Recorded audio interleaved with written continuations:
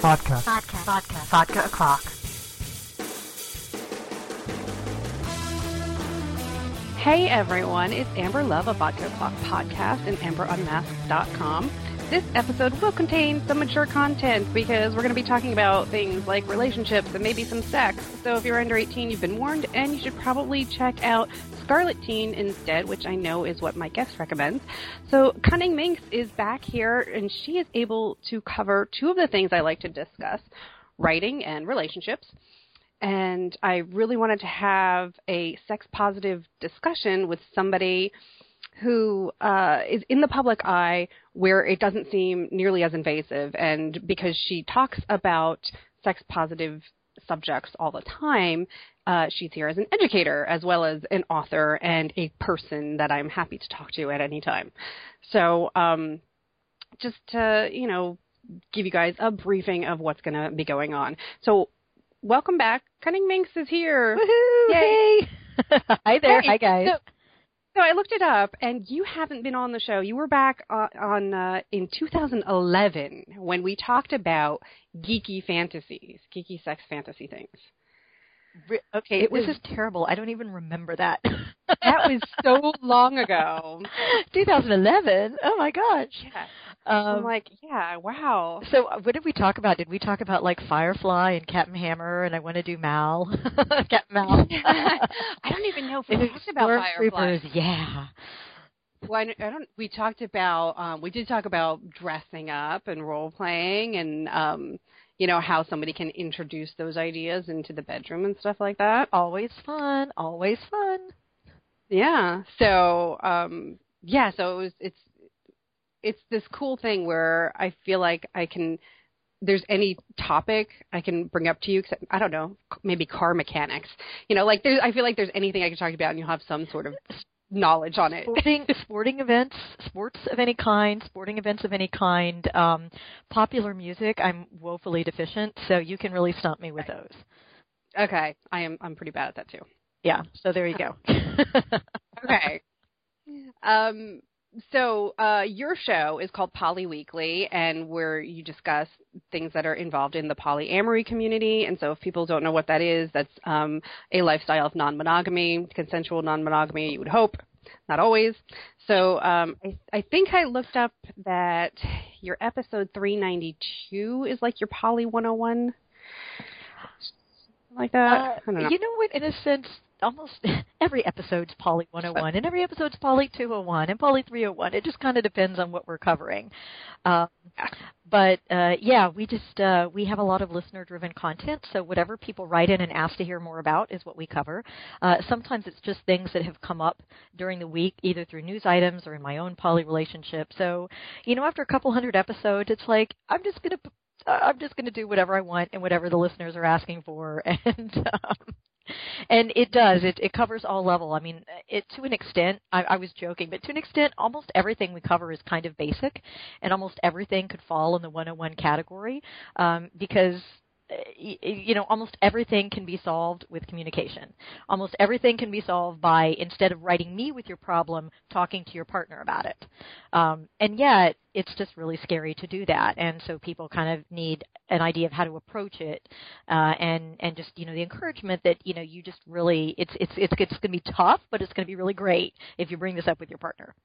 That's why it's like every year I sort of do like my favorite things of the year list. I don't say best of because I'm not exposed to that much, so I just say, these are my favorite things. And so I always put Poly Weekly on there, like Sex Nerd Sandra, because it talks about communication. It's not so much about these are what you do to genitals. It's about how you get along. Yeah, and by the way, there are a lot of sites that will do that for you. There are a lot of how-to videos and websites and all kinds of great content that will walk you through those things. I just kind of figure that for most people, the hardest part is bringing it up and asking for it, and dealing with the repercussions when maybe the first time it doesn't go so great. So I think that's a lot harder than actually trying the thing. And the reason that the communication is so very cool, and why when I'm recommending your show, I try to tell people, and I don't know if anybody has anxiety about listening to a show just because there's sex talk and sex subjects in there.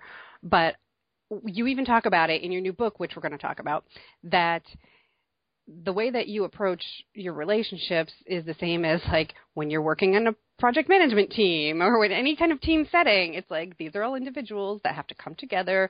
They're in each other's lives and they need to, get through life.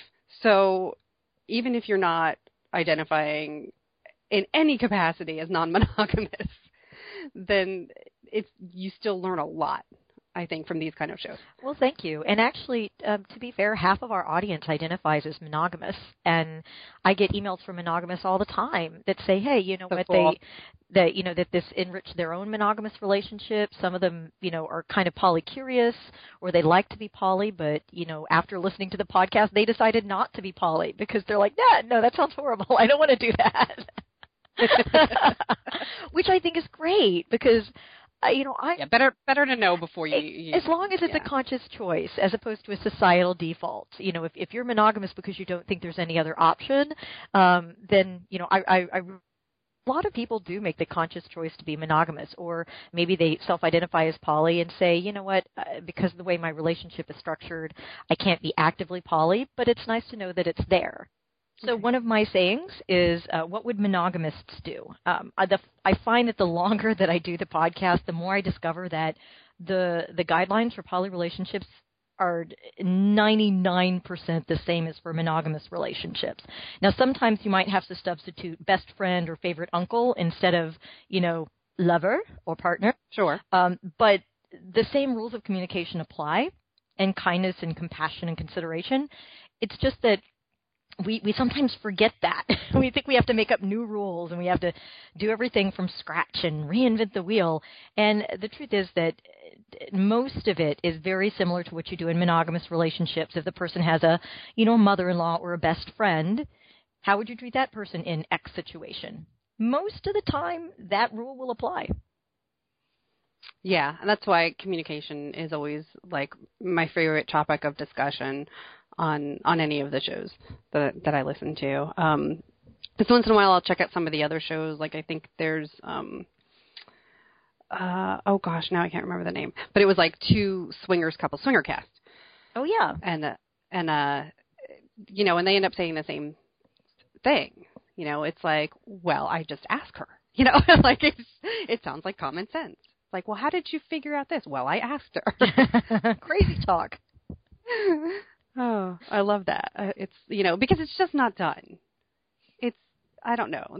There's such a failure to communicate. Like you met and you were attracted to each other, and there was all this chemistry and magic and excitement, and then something happens and it stops, and there's no talking. Yeah, that reminds me of.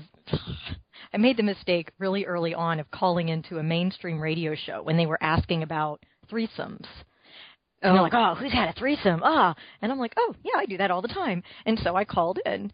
And it's funny because what they wanted to know was, what do you do the next morning? I mean, isn't that awkward? And I'm like, who the frack are you people having threesomes with? Like some stranger you pick up off the street? Pick up in a bar, yeah. Like you treat them the same way you would any sex partner. You're polite. You make them breakfast. You take a shower together. You ask them to text you when they get home safely. You treat them like a person. That's what you do. Oh, my goodness. And they were laughing their butts off. They thought it was crazy that I would make breakfast for a sexual partner after a threesome. Like, apparently you're supposed to be embarrassed and ashamed and just kick them out the door, I guess. I'm not sure what other people think they're supposed to do, but that's what they seem to think. I don't know. And it was funny because when, like, before FormSpring shut down or went defunct or whatever, I had a FormSpring question that somebody said, like, like, what's the craziest thing I've done in bed or something like that. And I'm like, well, besides threesomes, I'm very vanilla. And, like, one of my friends, like, messaged me, he's like, that is the funniest thing I've ever seen. I'm like, but it's true. I'm very vanilla. I don't do anything, like, really wild. I just don't. But I'm more than happy to do perfectly mundane type things with people. It's true. The more people I talk to, the more I realize that just like normal is relative, mundane is relative, and kinky is relative. What other people think is crazy and kinky, to me, is just, that's like a regular Tuesday night. And other people that go into all what I consider like crazy, kinky things, to them, they're like, I do this all the time. That's just how I am. That's normal. That's not kinky. So, it's all relative. And it doesn't, I don't think it's really helpful to say somebody is more or less kinky or vanilla or whatever than somebody else. We self-define however we self-define. Yeah. Yeah. And that's how I say it. I'm like, well, I'm vanilla, and people are like, but no, you're not. And I'm like, why? I'm like, because I was with a girl for a while. Like, I'm just not sure, like, what point am I Rocky Road? I remember watching an episode of Sex and the City back in the day, and I think it was a Kim Cattrall character, Samantha, and she was saying, oh, we had sex every way you could have sex. So I'm like, cool. And I'm thinking, okay, so that's oral and anal and vaginal. And then they showed the scenes, and they just had sex in different positions. And I'm like, that's not every way you can. Yeah, exactly. Oh, that's not every way you can have sex. That's just 3 different positions. That's not that weird. Again, for me, that's a normal Friday night. But again, first of all, it was TV, so there are limitations as to what you can show. And second, what's kinky for one person may be perfectly boring for another. It's all just about, just talking about sex and figuring out where your paths align. Yeah, that's true. And actually, now that we're talking about TV, it was one of the questions that I was going to ask you is how you think polyamory is being handled in contemporary media, because I know there's been some new. Every once in a while, a new show comes out that tries to address the subject, but it was like everybody assumes that we're sister wives. It's better than some of the things they used to assume. It's been interesting tracking poly in the media. And by the way, if anybody's curious about it, this guy named Alan does this great blog called it's Polyamory in the News, and I think it's. I always get the website wrong. It's like polyinthemedia.blogspot.com. There's a link on my site. And so he tracks all the mentions of poly in the media and even does, in-depth analysis of mentions in the news. A lot of stuff that I just don't have time to report on. He's really fabulous. So if you're curious, that's a really great resource. But, one thing I've noticed over the last, 9 years that I've been doing the podcast is that it used to be that people really didn't have any concept of what poly was. They'd never heard the word polyamory. They had no idea. So they thought it was swinging, or they thought it was one of those weird Mormon cults where everybody has to wear prairie dresses and their hair in braids. And one of the benefits of having more references to poly in the media is that I've noticed there's been a change in the type of coverage. 9 years ago, the coverage was all the police raided a swing club and your neighbors could be swingers. And, what they did was they raided a swing or a poly sex club. And it was all, expose, yellow journalism.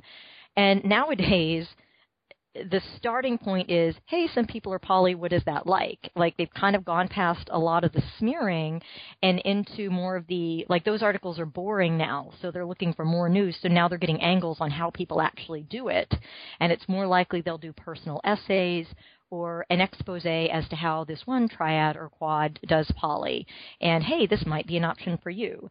So the tenor of a lot of the print coverage has changed. And also in terms of television and other media, shows like Big Love and Sister Wives have done us a bit of a service, also Polyamory, Married, and Dating.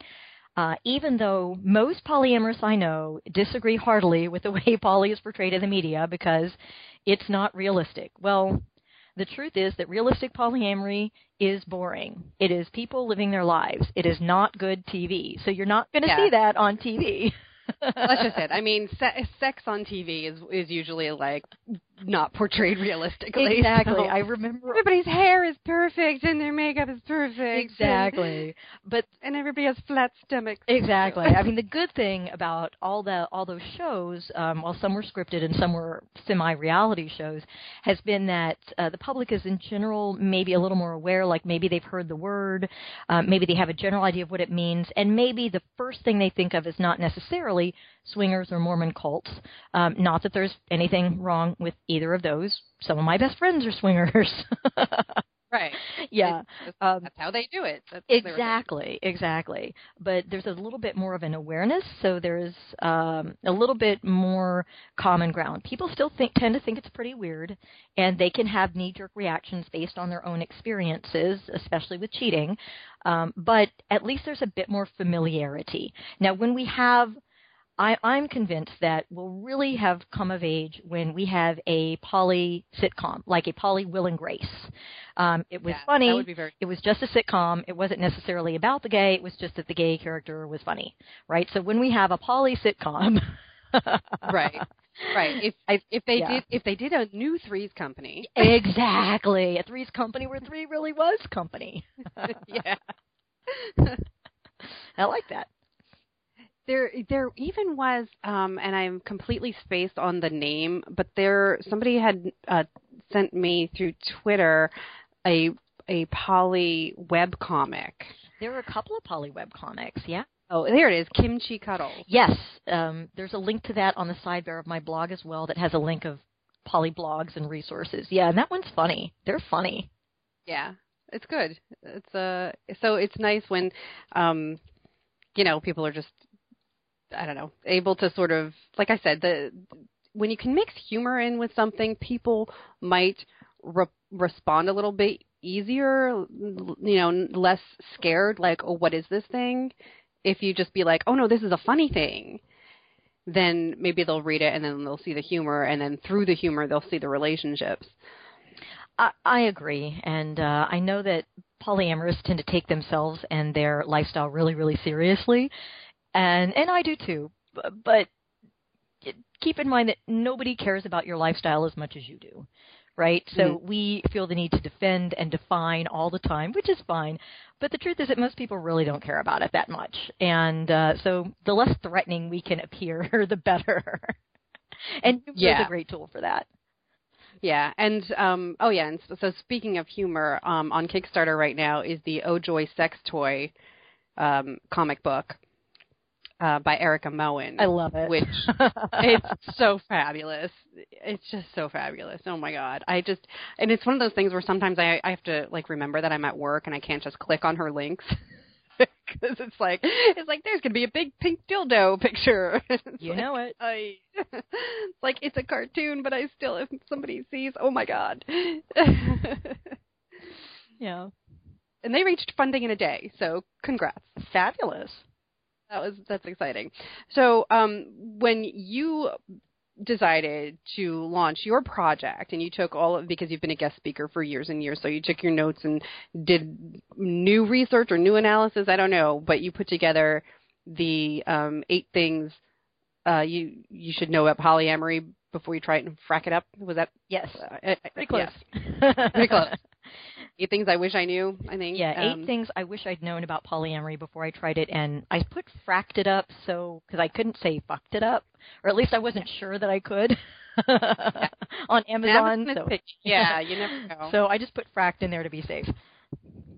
That's awesome. So you decided to take the plunge and work on this, and you didn't go to Kickstarter. You just you did this and you put in the time, and I remember you were I've tried to monkey around with some ebook formats too, and it sometimes seems like impossible to nail that. That was definitely the worst part, and fortunately I started off with deciding that the most important thing was the content, and all the formatting could come later. And usually, I mean, before I ever start a presentation, I have to find the perfect PowerPoint template. So fortunately, I didn't do that, or I would have driven myself crazy. All the formatting came at the end, and I learned a lot of lessons. I still don't have it down exactly, but I learned a lot of lessons along the way. But in terms of the book, it was really interesting because while I am in real life, I am a marketer, which means that all I'm doing is writing all day. But I never consider myself a very good writer, and I actually enjoy speaking a lot more than I enjoy writing. And I've been doing the podcast for 9 years, and I've actually been asked by publishers to do a book, and I always said, no, I don't have time. I have a full-time job. I do the podcast. Between that and trying to spend a little time with one or two of my hobbies, I really don't have much more time to do anything. And I know how much work it is to write a book. But what happened was I had put together this class called 8 Things I Wish I'd Known About Polyamory. And I have to admit, it was actually kind of a thrown together thing. Like, I was looking for a new class idea. They said they wanted something about polyamory. I always hate teaching the same, jealousy. Here's, the basic rules, blah, blah. And so I put this class together as, well, here's stuff I wish I'd known. So it was less about, here are the rules of polyamory that are unbreakable, and more about, here's stuff I learned along the way. Maybe you've had these experiences too. And I actually put it together in a fairly short amount of time. It was only about 5 hours to put together the class. And when I started teaching it, holy crap. I mean, my classes were standing room only. And what I discovered is that people could not shut up. Like, I couldn't finish teaching the class because everybody always wanted to comment on everything and say, yes, we did this. Oh, yes, we did this. We found that out too. Oh my God, yes. And everybody had their perspectives. And after I taught it 2 or 3 times and got that same reaction every time, I said, okay, all right, I think I'm onto something here. And keep in mind that I love public speaking at conferences, but I have a full-time job, and some conferences can pay for travel, but sometimes I'm paying for it myself. So I actually only speak at maybe 3 or 4 conferences a year, which is not a very big audience if you figure maybe 50 or 100 people per session. So that's maybe 400 people per year that get to hear that class max. And I thought, you know what, if there's anything that I could make into an ebook, this would be it. And I'd actually had conversations with a journalist friend of mine who had also attended a sex-positive conference, and she actually runs the she's Aggie Says, and she runs the solopoly.net blog on being a solo polyamorist. And she said, you need to do an ebook. And I'm like, haha, yeah, in all my spare time. I know, as a marketer, I know that is a great way to get your message out there, because podcasting is a linear format. Not everybody likes the linear audio format. And I know that that's a good way to get your content out there, but I don't got time. So thanks, but no thanks. But then when this class was so popular and really seemed to resonate with people, I said, okay, here's the thing. The slides for the class are my outline. So I've already got the 2 hardest things, which is A, a topic that resonates with your following, B, a following, and then I have another thing, C, an outline. So that's like 90% of the work right there. Yeah, that's because I'm big with outlines too. Like, I need it or I never get to the point. Yeah. Like whatever the end of the plot, whether it's fiction. Exactly. What have you. And, thinking that, okay, because you talk about how you can be like, you need to have everything like properly organized and everything. I knew that you would have slides, and that you've shared them. That's one of the things is, when you've done a conference, you've posted those slides, and so it's sort of like, okay, so people can who weren't there can see what the content will be. That way, the next announcement of the next convention, maybe they could think about, harder if they can go, if they can go and be there, because they know what to expect out of that show. Yeah. So, but then thinking about outlines, it's like, oh, yeah, you have it. Because, I've seen some bad slides. I've seen some really, I had a company meeting where they literally filled one of the slides with a spreadsheet of microscopic numbers nobody could read. Yeah. I'm like, this is not good. Well, the good news is I was a presentation consultant for 15 years, so my slides tend to be fairly powerful. They're not all winners, but they tend to be on the, at least not sucky side. But, the genius, which was kind of unintentional. It was just sheer laziness. But the genius of that particular approach is that I never had a blank page. I never had to sit down and say, okay, what topic is the most relevant? How will I address that topic? I'd already done that with the presentation. And because presentations are easy for me to put together because I've been doing it for so long, and I think in bullet points, so it's very easy for me to, put together a talk based on a vague idea. I have a process for that. That part was already done. So the writing, that whole staring at a blank page, that didn't happen. So basically, I told myself that the writing is really just transcribing my notes. It's looking at the slide going, okay, here's what I talked about on the slide, and just writing it out. And basically I just did a brain dump. I didn't even edit the first time. I just I threw everything down on the page. I'm like, it sucks. I don't care. I really think the key to getting this book out was that I didn't care. I kept saying, fuck it. I'm just getting it down. It's better than nothing. It's either this or they don't get a book at all.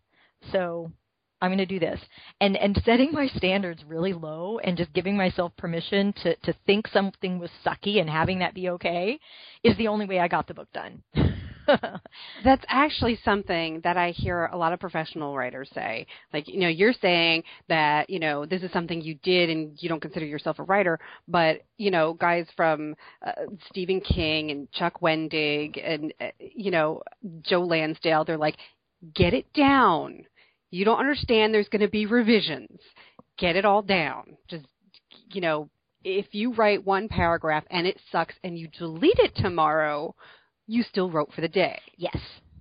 Yeah. And I would do things like publish my goals on social media and say, okay, I'm trying to get 5,000 words this week. And I'd be like, I wrote 300 or 3,942 words. Yay. And so giving myself those public milestones, and also kind of, again, from a marketing perspective, that also helped build excitement with my audience. Right.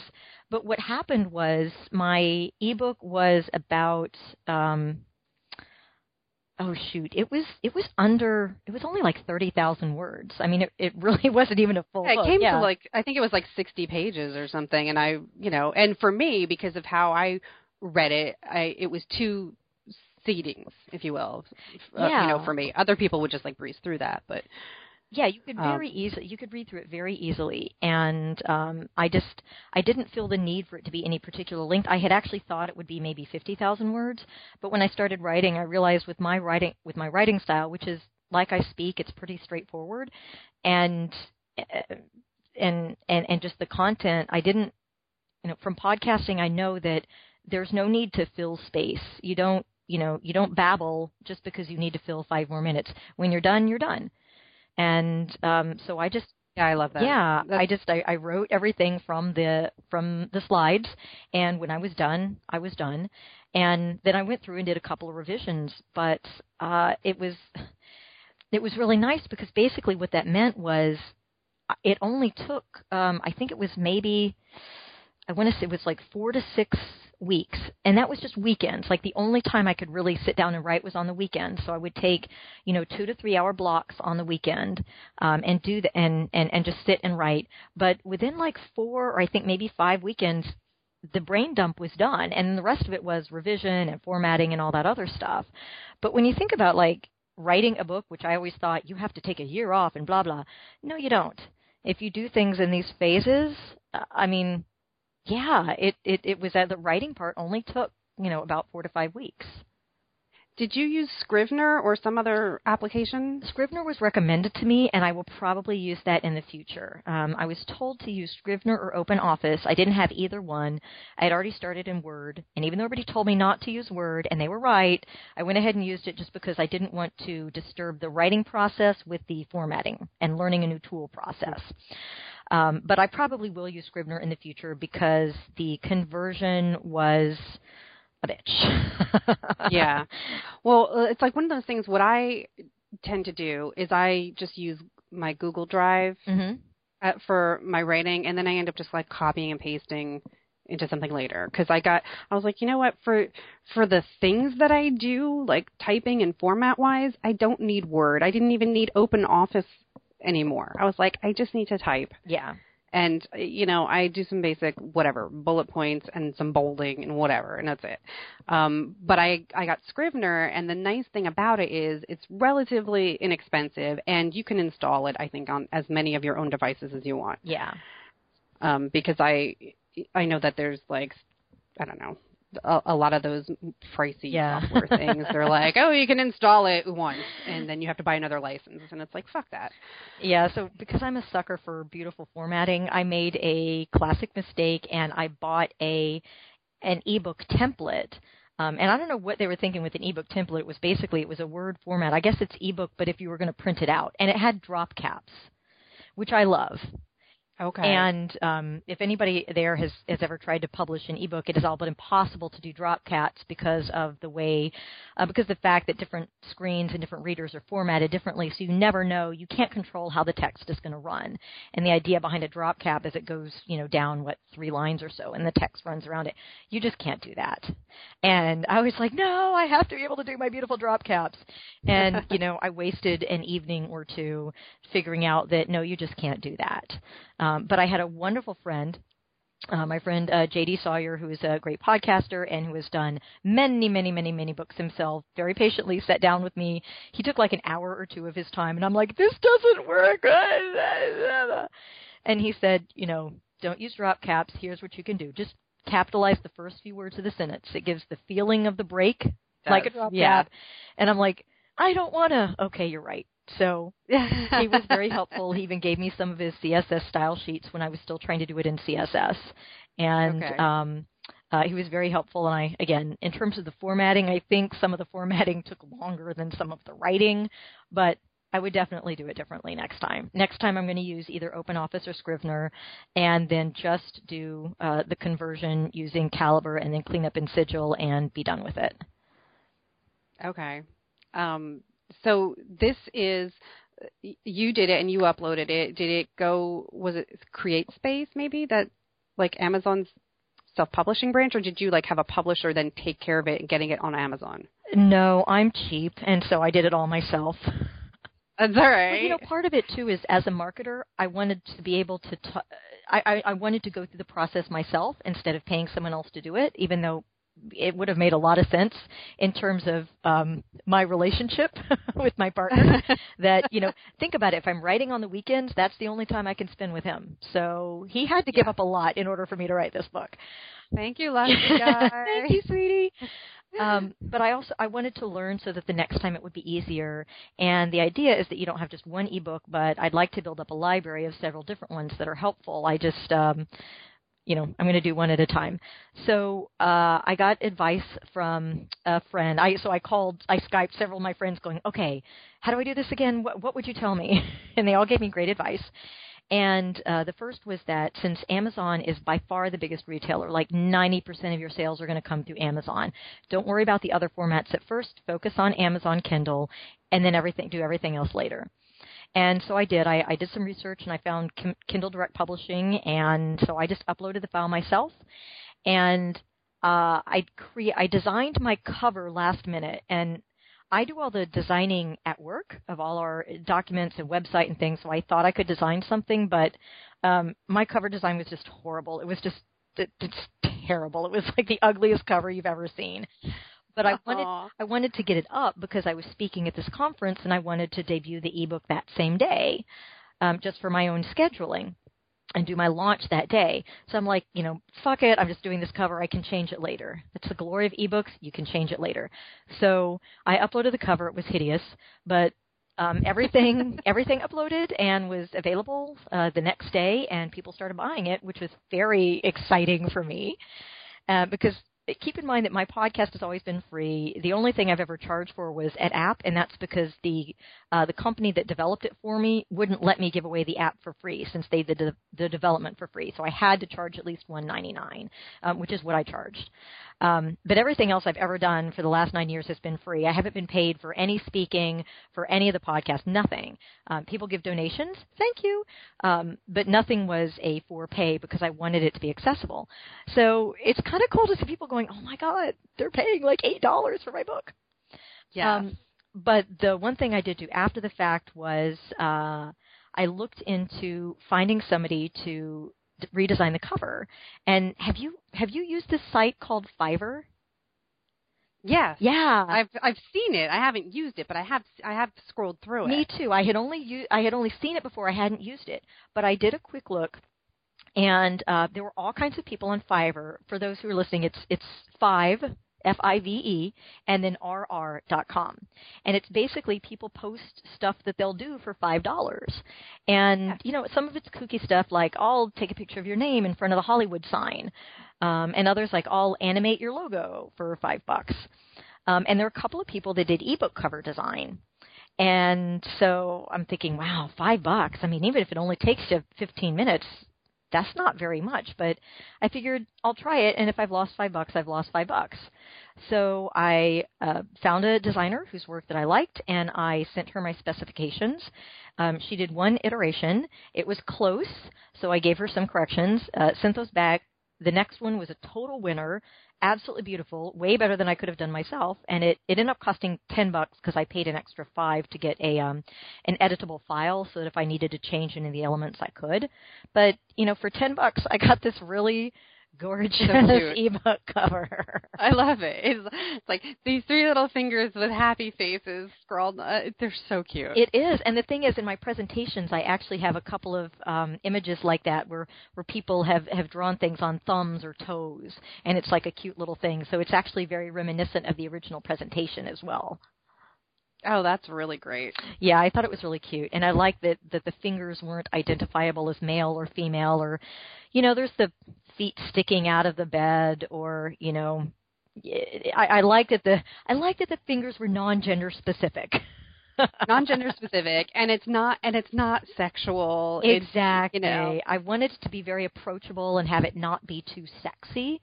That was actually the issue with the first cover, is it was a little too super sexy, and which is great, but I didn't want that to put people off. I wanted it to be very approachable, just something you could just sit down and talk with your partner about, no big deal. Yeah, I mean, this is, and because it's not sexy, it's talking more like a psychology class almost. Like it just sort of, I don't want to say it was textbook because that makes it sound dry, but it comes across like an exercise. Like these are things for you to do and take home and do for homework. And like the user manual, like how to write your own user manual for dating. Like, what do you need? What are you looking for? Those are the sorts of things that I can picture. Like, you've now completed chapter 2. Rip out the worksheet. Exactly. Yeah, I wanted to put in some bonus content there, and I realized when I referred to the user manual early on, which I've been talking about for years, and if you go to the site, polyweekly.com, and do a search for user manual, you'll find my sample user manual. We'll actually post mine online. But I've never actually published a template for it, like the questions that you answer in order to write your own user manual. And so I thought that was a nice sort of bonus to throw into the ebook. So if people hated the content, at least they had the great free template for the user manual that would be useful for them in the future. Yeah, because if you think about it, that was if you've ever had to take a resume workshop, I've done that a couple of times when I was looking for work, and one of them was through my employer. Another one was a friend of mine who said, he knew I was struggling, and he's like, I'll take a look at your resume for you. And he sent me back like this 10-page questionnaire, and it was, questions about you, getting to know you. And they, when you have somebody else do your resume for you, it's just like you can have somebody do your online dating profile for you. It's true. And other people are going to pick out the things that stand out based on what you say about yourself.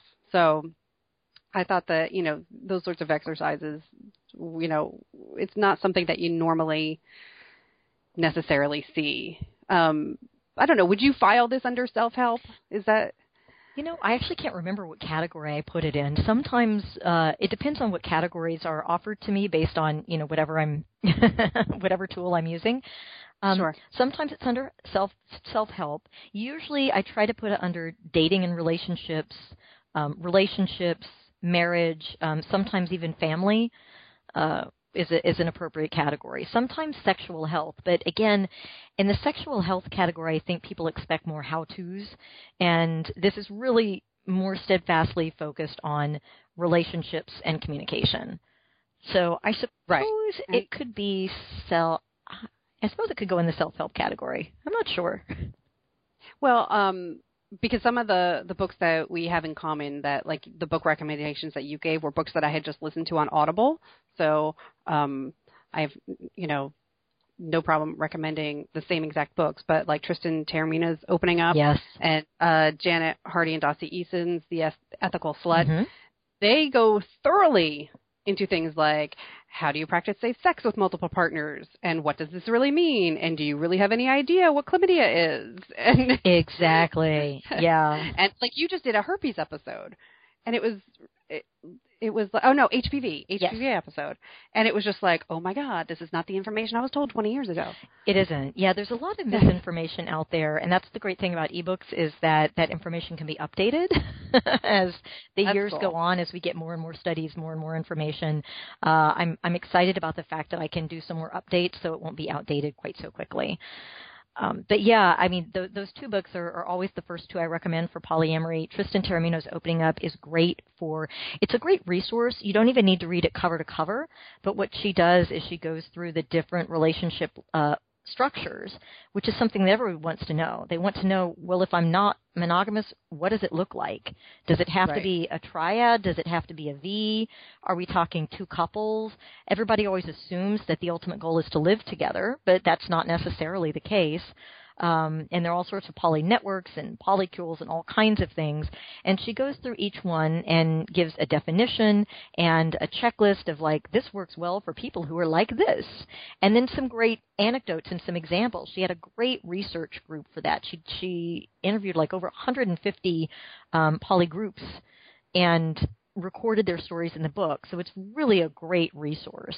And The Ethical Slut is just, it's the Bible for polyamorous folks. A little more theoretical versus practical, but it kind of gives you the idea of the philosophy behind loving more and loving more than one person, and how the expansion of love is a wonderful thing in your life.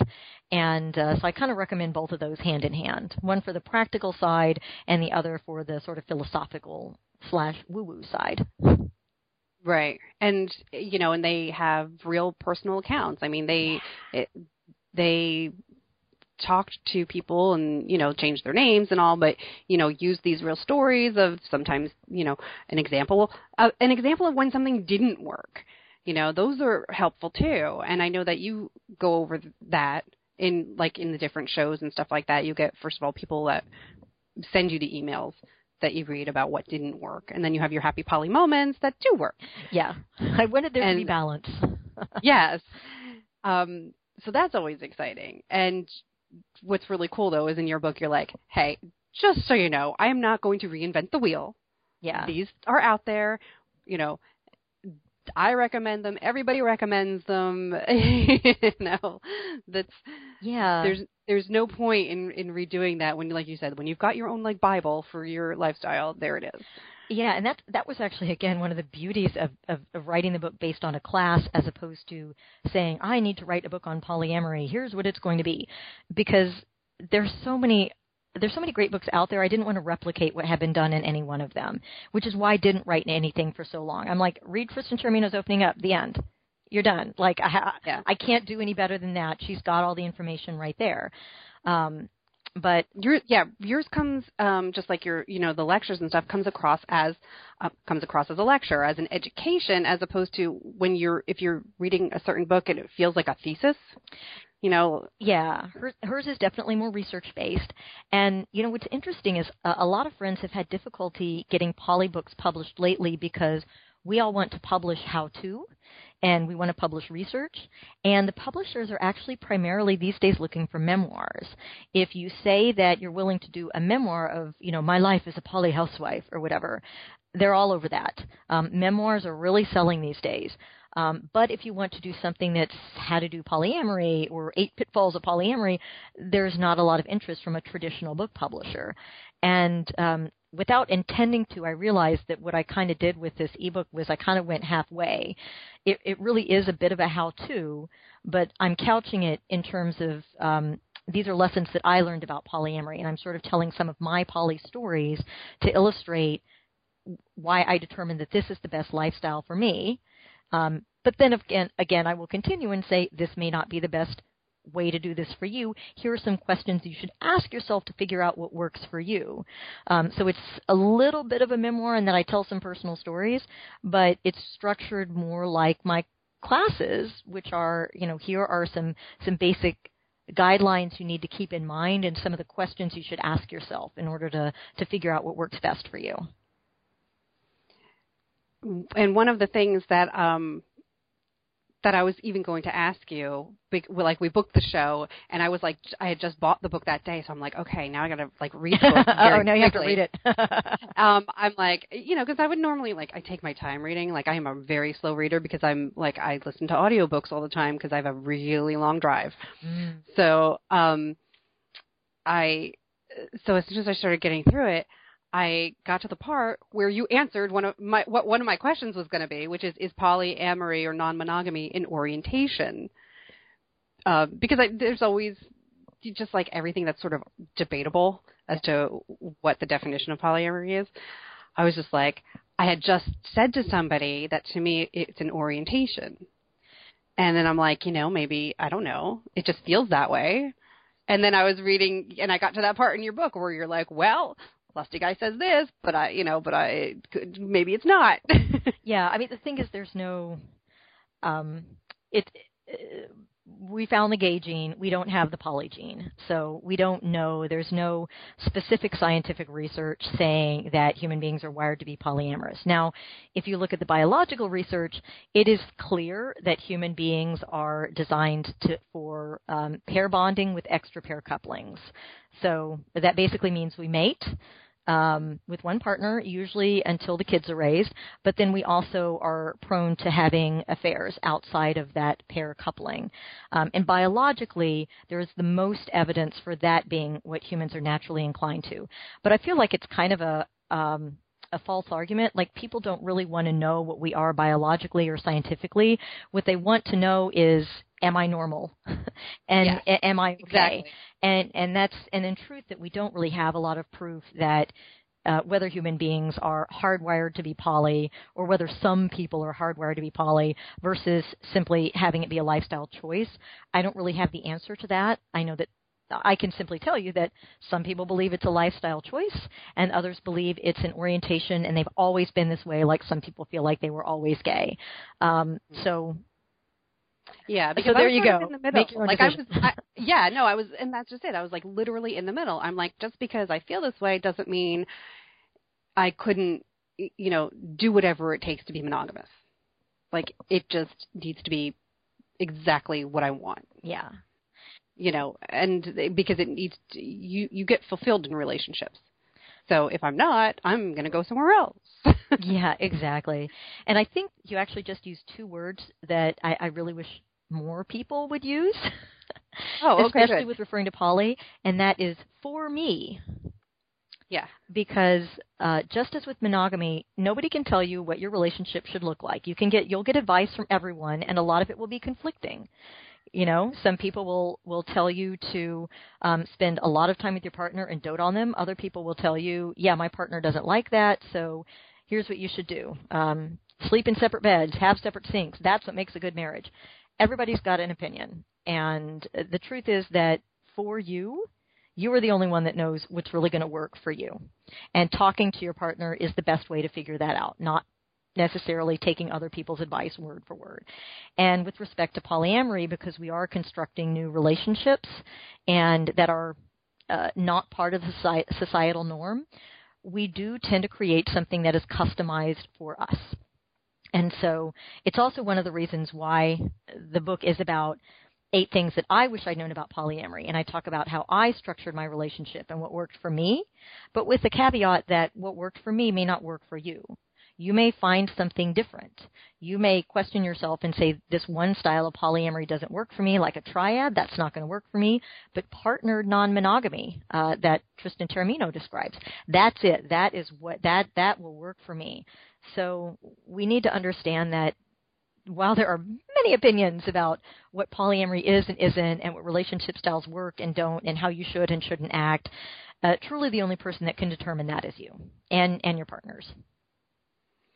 Yeah, and that's, again, that's good for life. It's it's just good for life. Just know what you have to just get to know yourself, and it drives me crazy when I have friends, because I've been single for a while now, and I'm always talking about how I'm struggling to find dates with the right people, and they're just like, just enjoy your time alone. Just enjoy your time. I'm like, I am alone with myself a lot. I am well aware of myself at this point. I mean, yes, everybody should take time, whether you're in a relationship or not, to just get that sort of moment in time, self-reflection, get all zen, whatever it takes. Exactly.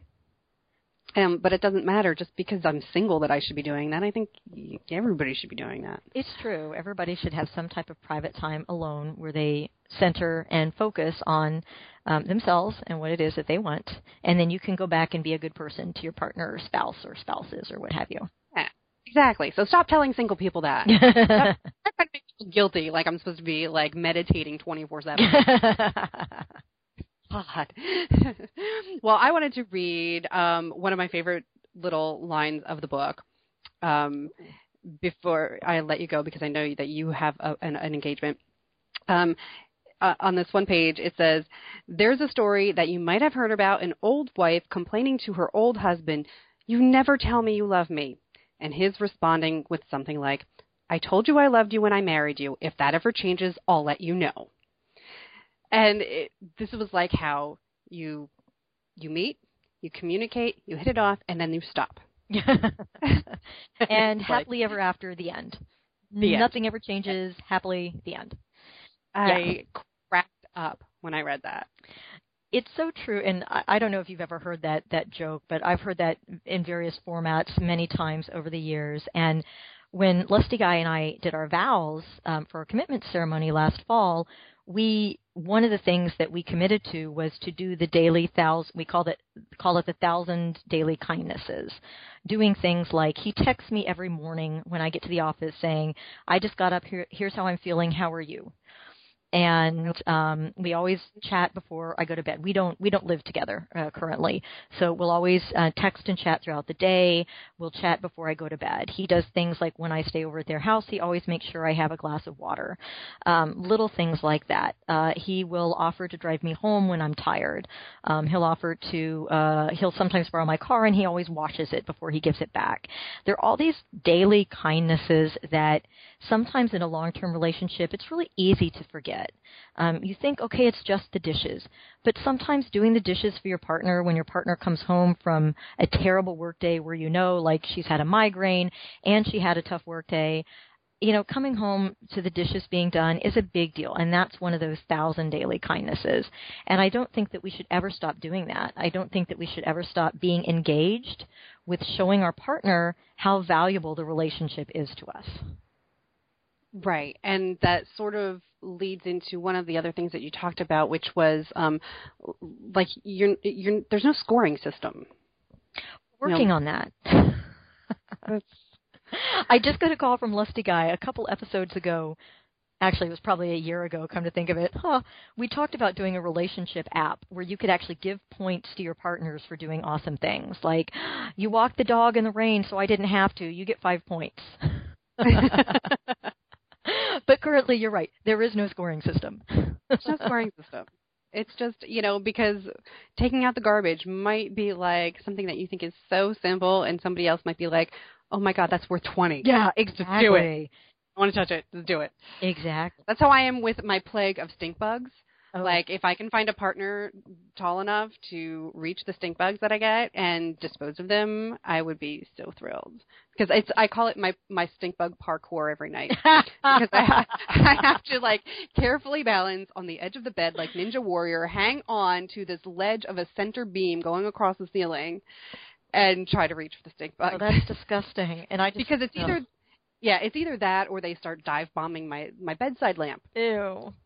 And it's like, I don't want them that close.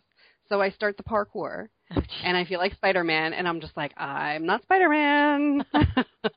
I'm going to fall. So, yeah, that would be worth a lot of points to me. Yeah. Well, and it's a way of recognizing, too, that if we did ever come up with this app with this, where you could award points, I think it would be really interesting to see how people award different points. I would love for it to be a sliding scale where you do get to decide, oh, you did the dishes, that's nice, I'll give you 5 points, versus something that may be more, that may seem simpler to the person doing it, but means a lot to you. There are things like, so on the weekends, I work really hard during the week, and on the weekends I'm really exhausted. So one of the things that Lusty Guy often does for me is, if I didn't remember to get food so we could make brunch, she'll offer to go downstairs and do the grocery shopping so I can sit on my butt on the couch. And now to me, that's priceless. I live alone. Nobody ever does shit for me. I don't have people to go shopping for me. Either I do it or it doesn't get done. And to have somebody go down and do something when I don't feel like it, that's like 100 points right there. That is awesome. But, yeah, that's pretty awesome. Yeah, but for him, it's not a big deal. And there are other things like, I don't know, sending a card, or I'm actually helping them paint their house. That I don't know if they give me 2 points or 200 for that, but it's something that I'm comfortable doing. But I think it would be really interesting if you could track over time how many points your partner gives you for certain things, so you can see the actual relative value in your partner's eyes versus what you think your partner wants. I think that would be fascinating. But then again, I'm all about the metrics and analytics. As long as it doesn't start an argument and starts a discussion instead. Like, well, why do you feel that that's only 2 points? Yeah, that's true. That's true. I think the idea for the app may be flawed, but I like the idea that in addition to a verbal reward, you could actually gamify it and give like badges and things like that. Yeah. Achievement unlocked. Exactly. You sort of have, there you go. You get to have your favorite kind of sex or treat or whatever. For, instead of a gold star. I'm just seeing the badge now. Thanks, sweetie. Anal 3 times in 1 month. You get the anal asshole award. And then you have to come up with clever names for them. Exactly. You're a brownie. Well, actually, part of my idea is I would love it if people could come up with their own badges, and then they could share them. So maybe somebody comes up with, the anal warrior, where it's like, oh, you did anal 3 times this month, woohoo! And then somebody else is like, 3 times, that's nothing. But you know what? I want to be like, you win the oral Oscar or something, and they come up with another badge. And so when you see other people's badges, you're like, ooh, I want to earn that one. How would I do that? I think this is very marketable. There you go. Lusty Guy is going to be so upset that I talked about this publicly. He thinks somebody's going to steal the idea. No, unless I'd be at this point. I'm always astonished that everything isn't already invented. It just seems like everything's invented, do it and do it best. As we say, a lot of people say, oh, I could write a book on that, or I had an idea for that. How many people actually do it? It's not the idea that's valuable, it's the fucking execution. Plenty of people had great ideas that never got done. It's less dangerous that somebody would steal your idea. The bigger danger is your own laziness and procrastination. Yeah, and it doesn't mean that it's going to be identical. Because there's a big difference between World of Warcraft and the E.T. game. So both were games, but the one has been uncovered in a landfill that they created from the other copies. Exactly. And the other makes a bajillion dollars a month or something. I don't even know. So even if somebody else thought that they could execute it, it's just going to be different. That's true. It would be different. It'd be very different. Unfortunately, I think I have to go and take I know. all. Yes, I know you absolutely do. So, you guys, you've been listening to Cunning Minx, the delightful and always educational host of Polly Weekly podcast. So, Minx, quickly give out your links so people may find you and your book title so they know what to look up on Amazon. Exactly. So you can find everything at pollyweekly.com. And so that's where all the episodes are. There's a search box. So if you're looking for something about jealousy or dating or metamors, you can just type in the search box and find all the episodes that relate to that. The ebook is actually there as well. It's pollyweekly.com/8-things-ebook, or there's just a tab at the top. And if you click on that, you can get a little summary of the book and sign up for the mailing list. Actually, it's not a mailing list because I'm not doing a newsletter, but it will be an update list. So maybe 2 or 3 times a year there will be updates that I might share with people. And you can also order the book. There's a link to Amazon from that page. Okay. Do you have any more conventions for this year? Yes, I will be speaking at Catalyst Con West in September on marketing for sex-positive educators, and my other session, I don't know if it has been accepted yet or not. And I'm also giving 2 classes here in Seattle at the Center for Sex-Positive Culture on June 15th, 8 Things I Wish I'd Known About Polyamory, and on August 21st, Kicking Poly Drama in the Ass, which is sort of a Poly 201 class. And you can find information on both of those at, I just realized there's not one landing page for that. You can go to sexpositiveculture.org, which is the website for the center, and do a search on the calendar for those dates and find the links to register for the class. That's so exciting. I will be June 14th, I don't know about the 15th, but definitely the 14th, going to the New York Special Edition Comic-Con, which is just for artists and people in the industry. So it's basically just the Artist Alley section of the bigger New York Comic-Con. So I will be there. And then I just announced, because I just got approval, I will be at the Boston Comic-Con in the middle of August, or it's like the 8th, 9th, 10th, around there. And I was asked to be on the LGBT panel. Oh, good. So that's really exciting because I've never given public speaking on that subject before. So I will be talking about LGBT in comics and probably entertainment. I'm sure we'll talk as a whole. So I will be in Boston for the first time for that show. I've been through the city before, but Congratulations. So exciting.